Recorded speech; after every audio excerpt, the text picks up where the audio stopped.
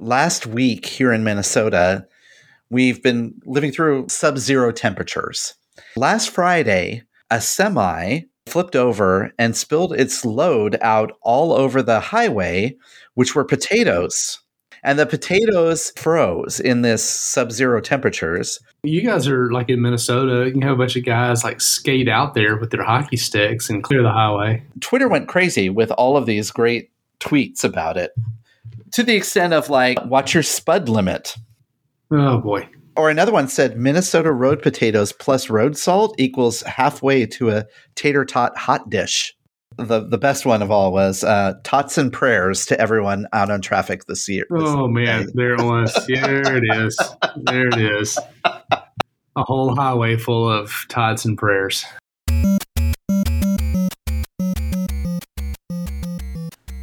Welcome to Touchpoint, a podcast dedicated to discussions on digital marketing and patient engagement strategies for hospitals, health systems, and physician practices. In this podcast, we'll dive deep into digital tools, solutions, and strategies that are impacting our industry today. We hope to share a lot of great information with you and have fun along the way. Thanks for joining us. Now here are your hosts. Welcome to episode number 260. I am Reed Smith, that is Chris Boyer, and you are listening to Touchpoint. I'm just busy over here making up a tater tot hot dish, Reed. From what happened last week, I got some free potatoes off the street. Yeah. Yeah, I mean, they can't really go bad, I don't guess. I mean, you're going to peel them anyway. Well, anyway, we'll move on from all produce-related traffic accidents. Yeah, at this point. Thanks for joining us for yet another week of Touchpoint. We have hit number 260, and I think, we're probably just an episode or two now from our anniversary show, which would be kicking off year 6, somewhere around the 1st of February. That's right. So we certainly couldn't do this without you, and we appreciate everybody's willingness to tune in each and every week. If you are new to the show, welcome. I'd like to give a plug for the website touchpoint.health. If you navigate over there, again, touchpoint.health, you can find out more about the episode that you're listening to today. Check out the show notes, all that kind of fun stuff. You can also learn a little bit more about Chris or I and the show itself, other shows on the network, show hosts, topics, etc. It's all there. While you're there, you'll notice up in the top hand navigation something called the TPS report. TPS report is a weekly email, comes out each Monday with 5 articles to start your week. That's it. That's all it is. So if you'll click on that, drop your email to us, we'll make sure you get added to that list, and you can start receiving a quick read that'll get you off and started on a Monday morning. Let's pause here for just 1 second, and then we'll be back with today's show.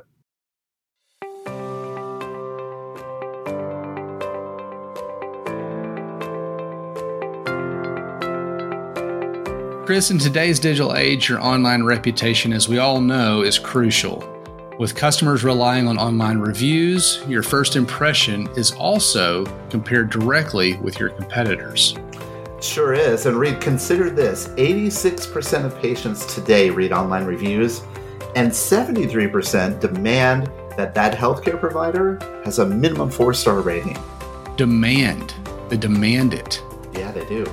Well, to stand out, choose reputation to help amplify your brand and to build trust.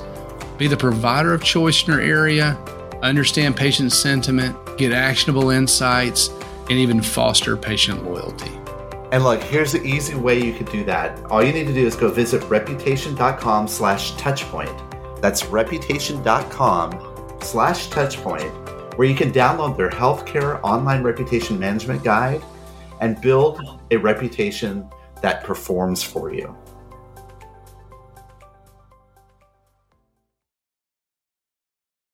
Reed, I'm excited to talk about today's conversation because we've been thinking a lot about in our hospital and health systems, the role of our hospital brand and how it's changing and shifting in our community.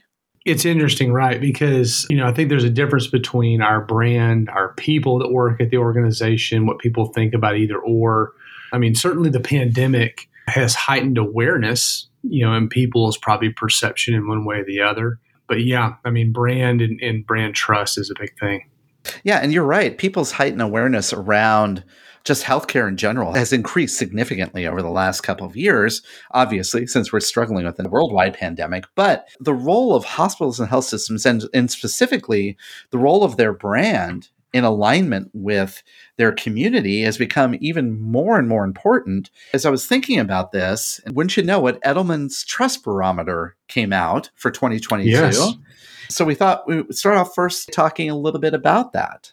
So what is Edelman's Trust Barometer, Reed? It's an annual survey, which is actually in its 22nd year. Yeah. Which is, that's a lot. It's hard to believe. We'll have links to all this in the show notes, but 28 countries, over 36,000 respondents. So again, this isn't a few hundred folks just weighing in on what they think. Yeah.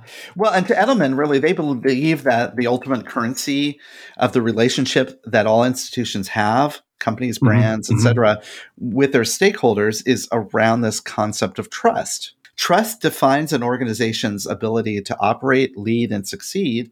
And they even call out it's the foundation that allows them to organize, to take responsible risk, and if they make mistakes, to rebound from them. So to Edelman, trust and brand go hand in hand.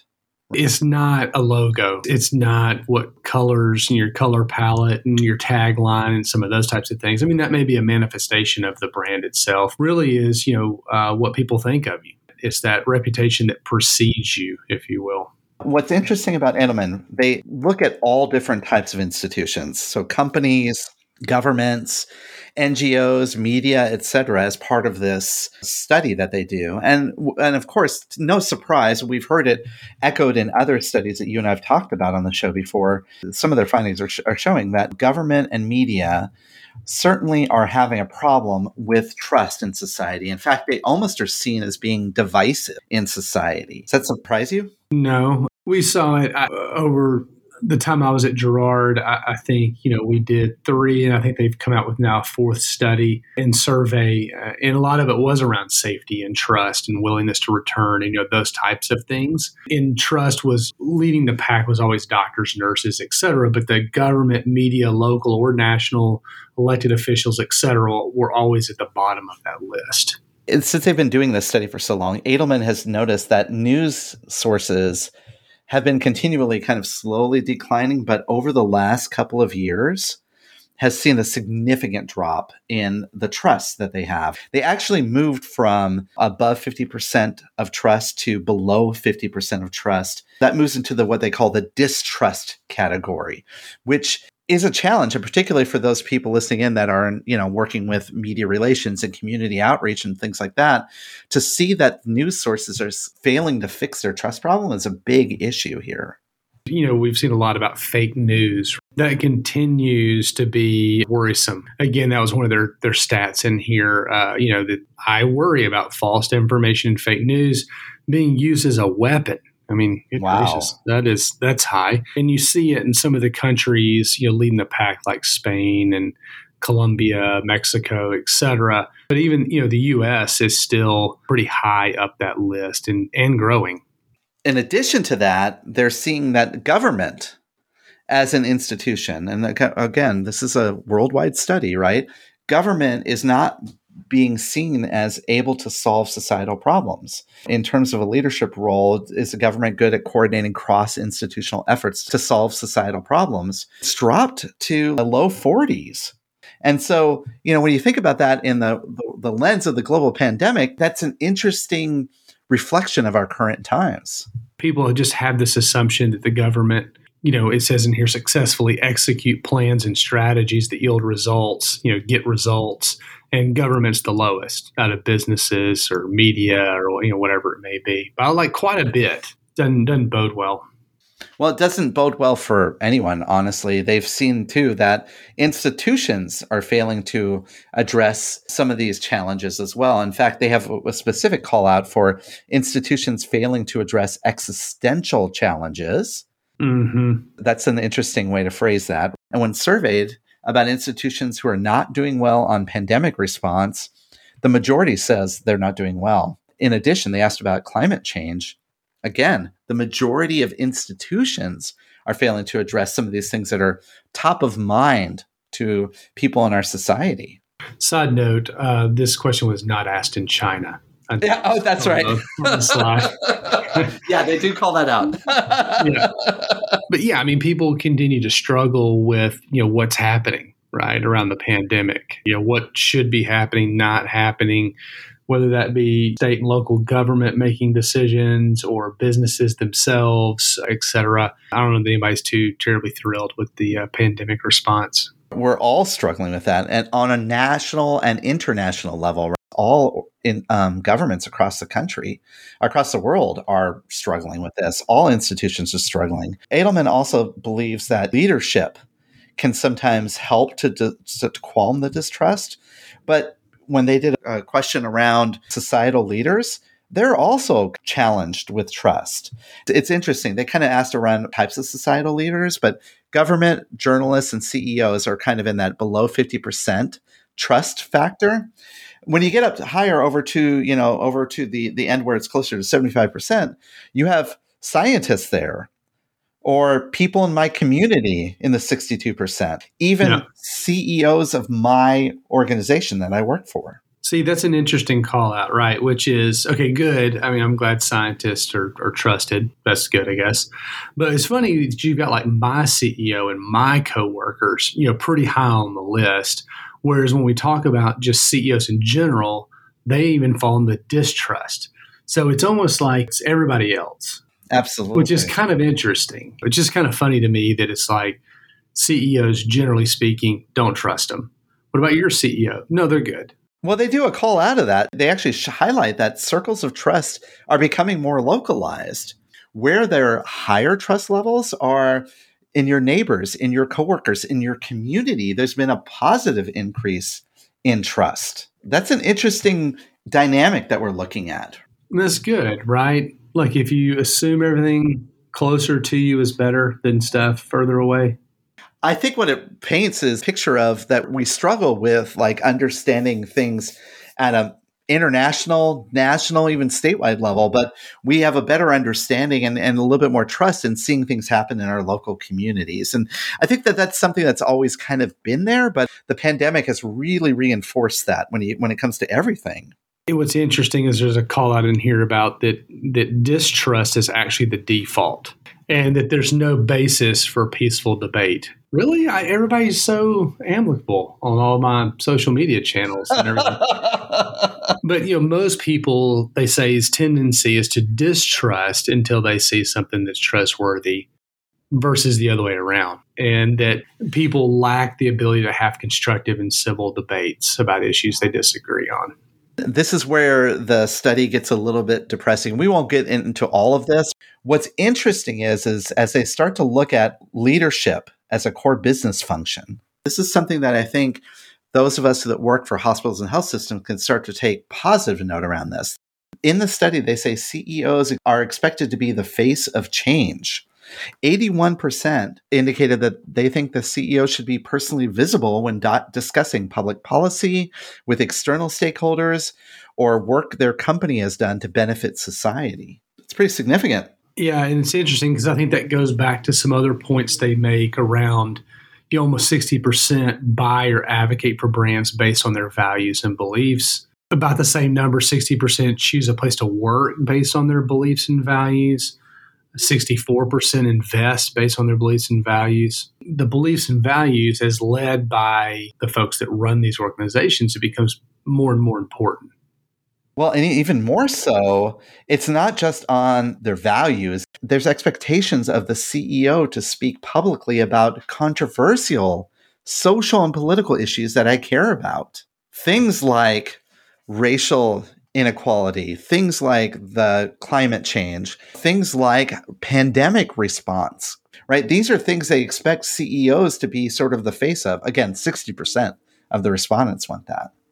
CEOs play a big role, or people that run organizations play a big role. That's where they want information. They trust that more than the general kind of swath of CEOs around the country. So I think it's more and more important as you lead your team, your department, part of the organization, the entire organization, to keep this concept in mind. There's a whole section in their report this year that talks about breaking that cycle of distrust. And one of the things they indicate is that survey respondents want more, not less, of business engagement on these societal issues. They want these organizations to be out there around climate change, economic inequality, workforce reskilling, access to healthcare, trustworthy information, and systemic injustice. They want more from business leaders to do. It probably varies, obviously, based on the industry or kind of where you work. But there are some that probably don't. Access to healthcare, the trustworthy information, reskilling in the workforce, that kind of thing.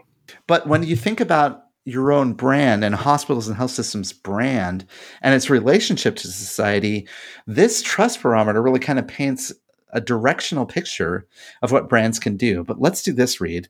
Let's take a brief pause here. And when we come back, we're going to talk a little bit about this whole concept of aligning brands to purpose and share some thoughts around our brands really communicating that value of aligning to purpose with stakeholders. We'll talk about that right after this break. Coming soon from Greystone, Bowstring, and Touchpoint Media, live from HCIC, a new podcast that brings you front row access to the latest innovative strategies that are shaping tomorrow's healthcare industry. In this 12-part series, as recorded live at the Healthcare Internet Conference, we'll hear from industry experts such as Paul Mattson of the Cleveland Clinic, Kathy Smith of Roper St. Francis Healthcare, David Feinberg from Mount Sinai Health System, Rose Glenn from Michigan Medicine, and many others. Subscribe now on Apple Podcasts, Spotify, Google Podcasts, or your favorite podcasting platform. This podcast series is brought to you by Greystone.net, Bowstring, and Touchpoint Media. All right, now let's shift a little bit. Chris, you found an interesting article over at campaignlive.com entitled, "Are Brands Communicating to Shareholders the Value of Aligning with a Purpose?" And I see that it's written in the year 2022. It kind of threw me off for a second when I first saw that. I thought, wait, when is that? What's that? Is this written in the future? But no, it's like literally, this is where we are now. Exactly. Are brands communicating the value of the purpose that they're bringing forward? Yeah, all these things that we talked about before the break, right? About like where the trust is and where people want to build trust within local brands. How do experts, and this article interviews sustainability marketing experts around the world, how they're predicting purpose and sustainability will increasingly become, as they call it, quote, a stick to beat away poor performance, unquote. A stick to beat away poor performance. Yep. All right. I may have to use that on a slide coming up. Yeah, but I mean, so they do ask a variety of different stakeholders from different organizations like Forrester and Colgate Palmolive and even Dole Sunshine Company, right? The pineapple company. They ask these leaders focused on branding and marketing to talk about how are organizations really sharing purpose with their shareholders. The very first part of the conversation, and go to it in the show notes, this article, so you can read more. But one of the experts questions whether the value of purpose is actually being effectively communicated to shareholders. We all know that purpose and profit should work together for sustainable growth, but that connection between purpose and the actual profitable part of your business sometimes isn't being communicated effectively. This expert actually predicts that the emphasis on communications to shareholders should be on the commercial benefits derived from a company that not only produces something people want and need, but also treats its employees well and acknowledges the social and environmental impacts that its company has on society. Here's another kind of quote out of the article, that businesses bear a huge responsibility in finding systemic solutions to growth models where they say the people, planet, and prosperity all thrive together, never one at the cost of another. That sounds neat in a sentence. I think that's probably hard to do, certainly, that you're not having to give up one for the other. Now, we've heard about purpose-driven marketing before, and we actually talked about how healthcare is purpose-driven as an industry where we're at. People work in our hospitals because of the purpose behind it.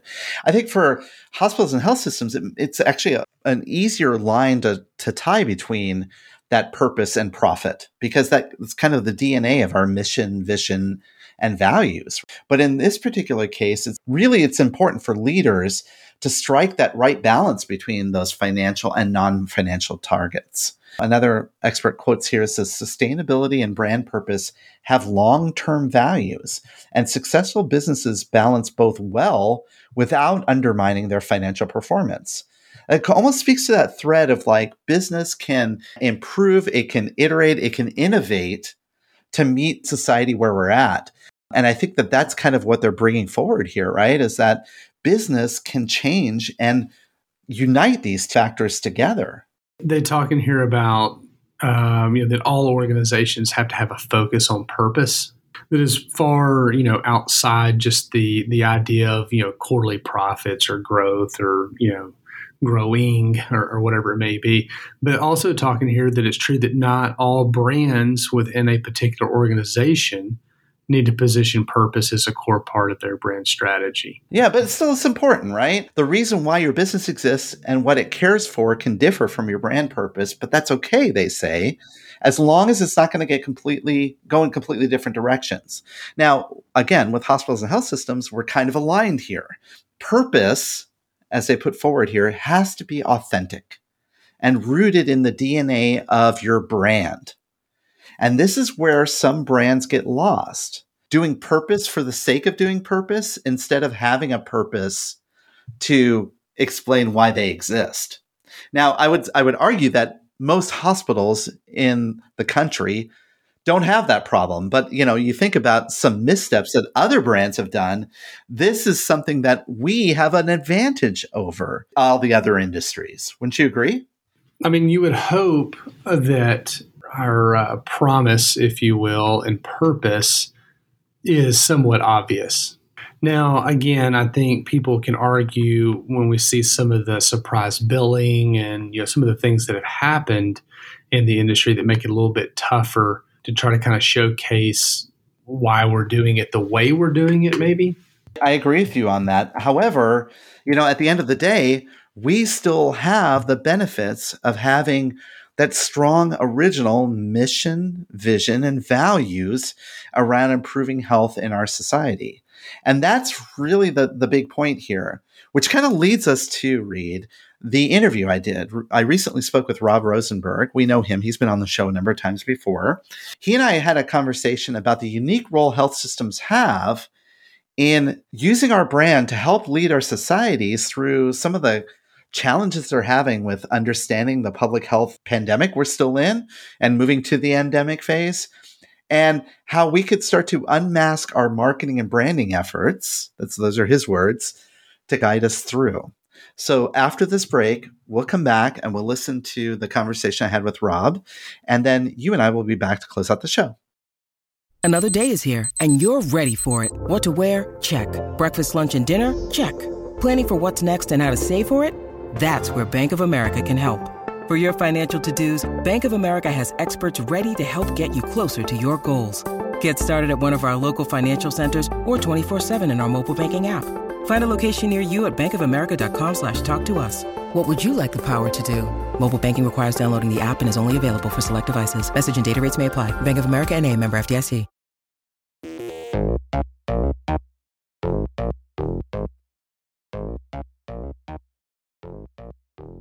Welcome to the Ask the Expert segment of the podcast. And today we're bringing on someone that is an old-time favorite, someone that has been on the show a number of times before, and that's my good friend, Rob Rosenberg. Rob, welcome to the show again. Hey, Chris, great to be back with you and lovely to hear your voice as always. Well, same for you. I know you and I have been keeping in touch. This past 2 years has been kind of very interesting to all of us in the industry, hasn't it? It has. It has. I look forward to seeing your face in addition to hearing your voice. So it definitely has been. I appreciate that. And not many people say that, so I appreciate you saying that.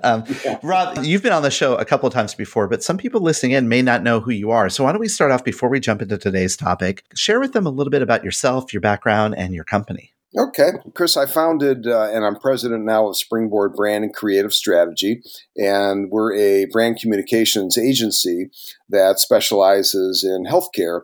And this April will be our 20th anniversary. So that's kind of cool achievement. I'm very proud of that. We're located outside of the Chicago area in the suburb of Arlington Heights, maybe future home of the Bears. Before I founded Springboard, I was a partner in a company. It was really one of the first healthcare, specifically hospital agencies in the country, and was there for about 13 years. So all in all, added all together, about 30 years or so in this crazy business, and glad to still be here and hopefully be relevant. Well, I think we all are wondering, with everything that we learned before the past 2 years, because we're coming up now on the 2-year anniversary of when the pandemic hit us, right, in the United States. It seems like these last 2 years have done some tremendously different things to our industry. I'd love to hear your perspective on that. 2 years, absolutely incredible. You're right. And hospitals and health systems have really been amazing over the last couple of years, and their employees are real heroes. Their work's been incredible, and you can believe they're drained from the pandemic. No question. In fact, we're working with the Illinois Health and Hospital Association, and they're constantly providing support for all of their members, because absolutely the healthcare workers are tired, not only taking care of the sick, but also their own families. And administrators have really, if you think about them too, they've had to make tough same-day decisions on everything from bed allocations, elective surgeries, staff retention, recruitment, safety protocols and procedures, you name it. I think they're starting to see the light at the end of the tunnel, and hopefully they can, return soon to some sense of normal hospital operations. Yeah, I really hope so too. But sometimes it feels like this pandemic, and I think we're going to always, for the next few years, refer back to milestones within the pandemic. If you think back, right, at the very early onset, it kind of took the hospitals and health systems by storm. We weren't prepared, and that's when we were dealing with the shortages in PPE, and there were people out there in the community kind of very enthusiastically supporting the healthcare workers. I remember, was it, in New York at 7:00 at night, people would bang pots and pans outside the windows, right? Yes. Just to say, we're with you and we're all in it together. And we all kind of hunkered down inside. We're trying to do our best to weather through. Now here we are. I mean, we've gone through that. Vaccines came into the scene, and we were like, oh, good, there's a light at the end of the tunnel. Even though we had kind of a bad winter last year, I remember there was like a period of 5 weeks, right, of last summer where we were like, oh my gosh, we're free. And then all of a sudden, here we are back at a Delta, then Omicron, and blah, blah, blah. You are indeed right, though. Our industry has been strained to the limits, Yep, no and question. right now our employees are stressed out. The administrators, while they're being nimble and being really trying to rise to the challenge, I'm just wondering, all of these things, Rob, must have an impact on hospital brand, on the brand of the hospital. I think the brand has really taken a back seat to exactly what you referred to over the last couple of years, which is kind of what I'll call the "we're all in it together" messaging, which is really common from one health system and hospital to the other, and I think that brand differentiation and messaging has really taken kind of a second tier in terms of where marketers are today. So they're still top of mind, and it's important to stay top of mind. But I think you'll agree that a lot of, the more competitive messaging that's been out in the market has really kind of blended from one competitor to the other. And let's face it, in a lot of markets, competitors are now collaborators and joining forces to promote all those things you talked about, whether it's, the need to get vaccinated, whether it's the need to, about safety protocols within their hospitals. I think the brand has presented itself among all these organizations in different ways and probably appropriate ways, but maybe now's time to start, shifting that a little bit.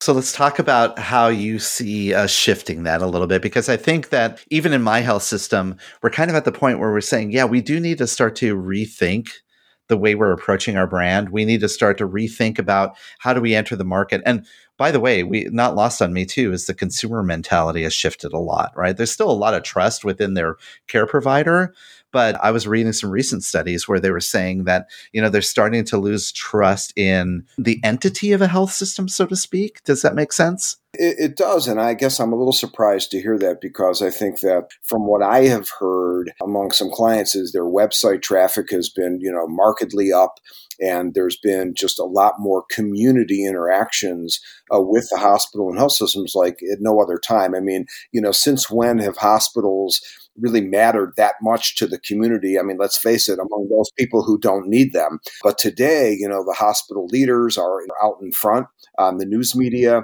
The websites are posting information on new numbers and news. And so I think hospitals, in my opinion, have become maybe a little bit more relevant as a result of this because what we're all facing impacts everybody, not just those who, are undergoing health conditions, but everybody. That's been a little bit of an opportunity for hospitals and health systems to, kind of put that best foot forward.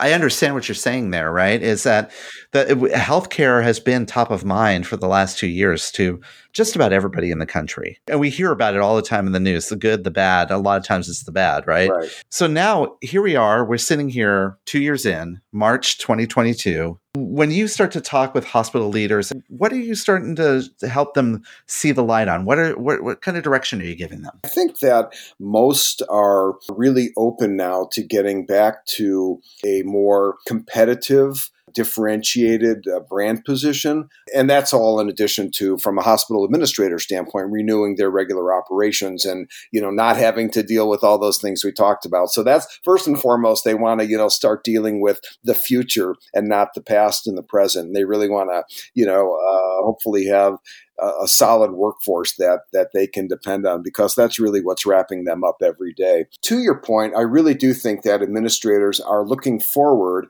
to focusing on the future and making sure that, all the issues that they've been faced with in the past, all those that we talked about from recruitment and retention and just getting by day to day, they're really looking at getting back to those goals of patient volume and growth, market differentiation, expansion, physician coverage in the markets, new ideas, new products and services they can put out into the community. And I think that's really, where they're starting now to maybe lean a little bit, still having to deal with this day to day, but still starting to look at generating community presence and consumer preference because ultimately that's where their growth will come from. Yeah, absolutely. I mean, it's more of that they have now a leadership role of being involved in their community, being part of that voice of healthcare, quite frankly. Totally. Yes. You also mentioned earlier on about how competitors we've by necessity have had to partner with competitors. So I'm curious about that too, because are we going to get back to a world where we're suddenly now like being at a homogenous hospital? Yeah, or are we going to get into a world where we're all fighting with each other, Game of Thrones style? What do you think? Where do you think we're going to go? I think we're going to end up back to, from a brand standpoint, I think we're going to be probably a little kinder, because I think some of these folks have started working together for really the first time and really had a common cause, a common enemy to fight against. But I do think that ultimately, marketing is about brand differentiation. It's about growth. It's about volume. So yes, at some point the gloves will be put back on, and I think marketers will start to go at it again from a messaging and a differentiation standpoint and a competitive advantage standpoint. Just things that they haven't been able to really focus on these last couple of years. Yeah, they've kind of been silent in the market about that. In my opinion, I think you're right. We're going to get back to this more of a competitive differentiation, like all the things that you talked about. But I have a feeling, though, that the tone is going to be a little bit different because I think that the general public is going to be more aware of the fact that the role of that all the hospitals provide to their community. And so I'm just wondering if from your perspective, do you think that if there's anything from a branding platform perspective or a branding positioning perspective that we have to be cognizant of like the consumer now and what their view on this is? It's an interesting thought, and I don't know the answer to that. But what I have noticed is that big brands who are seemingly these days, going right back at it where they left off, are probably, that's the same consumer. I think that they're as aggressive and as competitive as they have been. Will that translate differently to hospitals? I don't know. I think that, maybe, consumers will say, well, these have been my community advocates here for the last couple of years and I view them differently. But I kind of think that like big brands, hospitals and health system brands are going to once again differentiate and distinguish their messaging and really try to separate themselves from the pack. And to your point, maybe do it in a kinder, maybe less boastful fashion and a little bit more empathetic fashion, because that's really, from the consumer standpoint, to your point, that's really maybe what has lacked, is that empathy and that authenticity of messaging. And I hope hospitals and health systems maybe share messaging that isn't quite as technical and boastful, and it's a little bit more human. And maybe that's, the new mindset of the consumer today. Boy, we've been talking about them doing that, though, for years. I remember you wrote articles years ago that I still reference today. And yeah, you're right. And I'm still waiting for that day, I guess. And maybe it takes something like this to kind of tear those walls down a little bit of trying to speak in such technical terms and kind of baffle your way, into somebody's mind and more so maybe win their way to their heart and their, and be relevant to their daily life and to their lives in general. And I think that maybe will be an opportunity now, because hospitals and health systems have had to do that the last 2 years. Maybe that is the lesson that carries over. So I think about hospital branding compared to branding of other industries before the pandemic. I can vaguely remember before those times, right? That we were talking about, that the consumer mind shift is shifting, right? And a lot of it is around access and convenience and easy access to care and all of those things. We know that those things are with the consumer mindset. But I also look at other like CPG brands and other types of industries, and they really doubled down on like kind of their role in society or their role in making the environment better. I think about like Patagonia and things like that. Yeah, right. Yeah. But those things seem to be, well, Patagonia maybe is an exception to the rule because they're more aligned with the environment. Right. But for like industries like Coca-Cola and other ones that really are more like product focused, it felt a little flat. I think that with hospitals and health systems, they've been actually demonstrating, living their vision, right? Living their mission for the last 2 years because of necessity, to the point where they've been busting at the seams. I mean, it's so difficult. I have a feeling that's going to be a very strong resonator for the community when as they start to, I guess what a shorthand I'm trying to say is they probably don't have to do a lot of convincing that your healthcare brand is serving the community because they've been demonstrating it for 2 years. Right. And exactly. And let's just hope that from a branding and a messaging standpoint, they remain as relevant in the consumers' lives in the future as they have these past couple of years, because what you're saying is exactly that they have been relevant, useful, and meaningful to these individuals every day.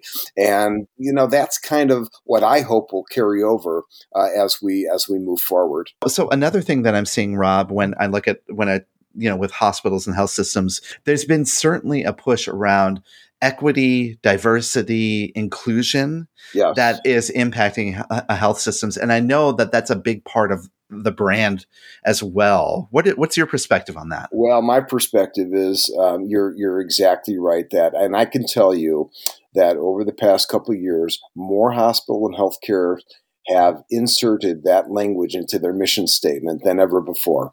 And where it used to be regardless of ability to pay, it's now regardless of color and religion and, anything like that. And those words specifically are being weaved into healthcare mission statements, a lot of because of what's happening around us culturally. Every hospital association is taking, health equity and racial disparities very seriously. It's becoming one of the top 5 strategic initiatives for most organizations. And yes, I think a lot of that has stemmed out of some of the incidents and again, cultural sensitivity to it that we have today. What's interesting too about that though is it's always been there, at least in the, 20 years now, I guess, that I've been in the industry. You a little bit more than me. I think it's always been there. It's just never been overtly presented, right? It has not, no. And to a certain degree, I don't know if it's been, kind of unified like that in terms of always being there. I think that, certain markets and organizations more so than others. But the other thing that's interesting is that new studies are being funded. For example, we're working with a medical association today that is actually investigating and exploring their own members' knowledge and treatment in terms of racial disparities and how certain, food and allergies and so forth impact people of color. And they've never done that before. So, even from a medical association standpoint, it's really just becoming front and center. I find that to be pretty exciting and pretty inclusive.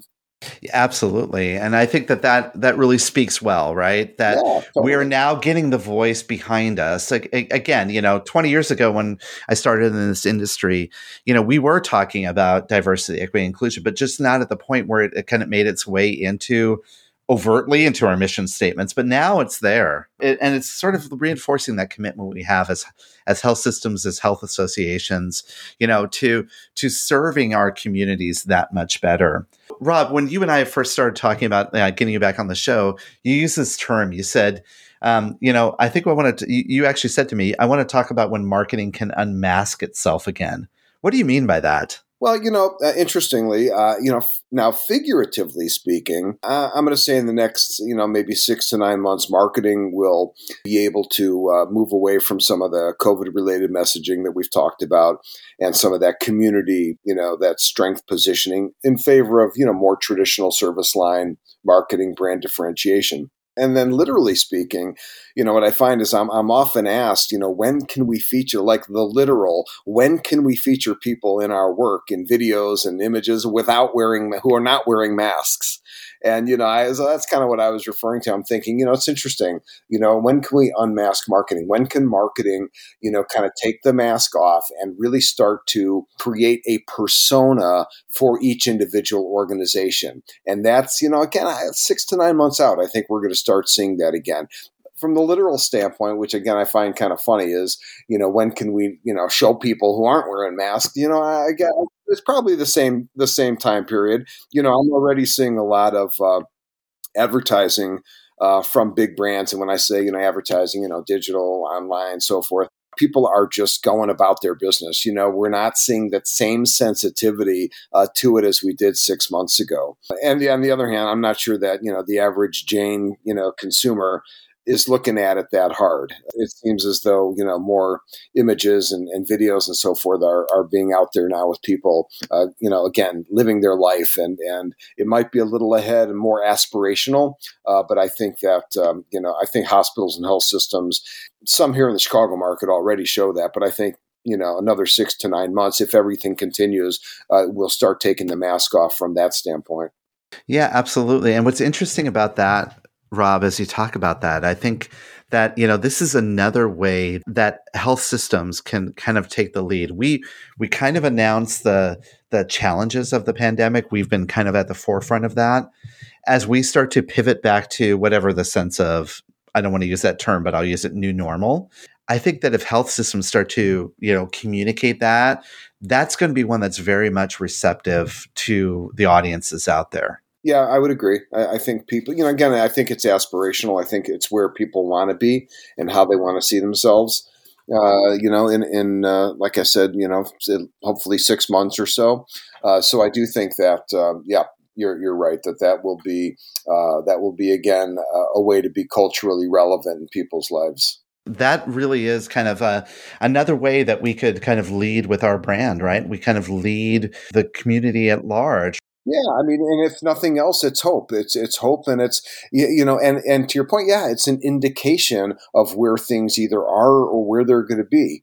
And hospitals are so sensitive to that right now. And any physician or dental provider, everyone is really concerned about showing an atmosphere that's a little more footloose and fancy free than it is. And I think hospital health system providers are going to be the last ones really to take the mask off again, literally speaking. But I do think that, a little bit more, symbolically, it does again show how we're becoming way more culturally relevant in our communities and among our constituents than ever before. And to me, that's, a place hospitals and health systems have just not been. So, again, maybe that's one of the benefits that come out of this. I like that a lot. I like thinking about it that way. So, Rob, this has been a really interesting conversation. Is there anything else that maybe that hospitals and health systems should consider as they, kind of look at where they're at now and moving forward? Oh, I'm glad you asked me that. I recently wrote an article on customer reactivation.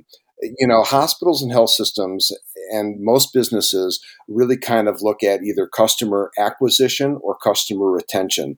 And, there's this whole new category as a result of this called customer reactivation. And it's kind of driven by, the idea that your customers or your patients, they're not going to competitors. They're just not going.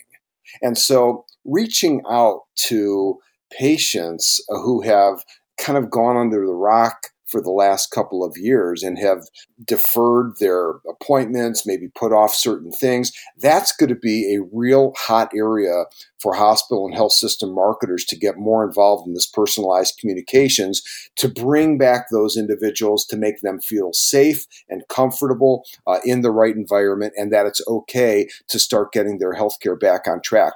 So again, it's not like, we're losing these patients out of, quote, the system. We're just, they're not doing anything. That's our big competition. Reaching back and really positioning the health system as, as the right place to come back to, and your physician, your providers, and so forth, I think is going to be a real hot area. I remember we were talking again, early stages, about this whole concept of return to care. This certainly seems like we're on the precipice, again, once we get past this latest surge, to really reach out to the people that have the highest affinity with us, right? Those people that we provided good care for before, and say, yeah, it's safe. Come on back, return to care. Yeah, and even those who, in our own database, and more than anybody, the power of CRM and the power of the ability to reach these individuals who show up as not as being dormant. Well, again, it's not like we've lost them. It's just they're not doing anything. And we need to be the ones to kind of convince them to get back on their health journey and do the right things in order to provide that kind of care. And I think that before we start looking at acquisition or new patients or retention of current patients, I think we have to start looking at, former patients and really starting to re-engage with them. And that's a huge sensitivity, and I think a big opportunity. That's so true. Well, I'm leaving this conversation feeling very excited and enthusiastic about the future here, Rob. Thank you for giving me a good positive viewpoint. I'm glad to do that. I hope that is the case. And, we're talking now, and, the things are just a touch on the decline. So maybe there is reason for that optimism after all. Well, we could always do with more optimism. But, as we're ending our conversation today, people that are listening in may want to continue on that conversation with you. What are ways that they could find you online? Well, easily, certainly email me at rob@springboardbrand.com. I'd be happy to talk with anybody or exchange ideas back and forth. Or the company can be found at springboardbrand.com online, and you'll find everything from our blog posts to other news related to this and other topics. So absolutely. Awesome. Well, Rob, thank you so much for your time today. Good conversation, always good, and look forward to our next one. Absolutely. Thanks for having me, and continued success with your show.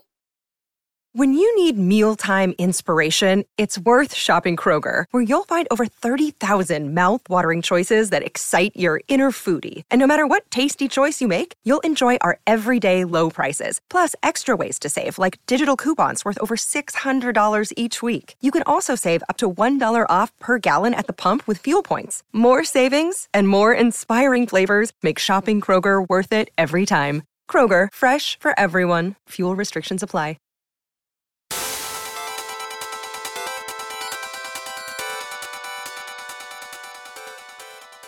Special thanks to Rob for coming on the show. I was going to try to look and see how many times it's been, but I know it's been a handful of times he's been on the show. I always appreciate his willingness to come spend a few minutes, take time out of his day to impart some wisdom, and this was great.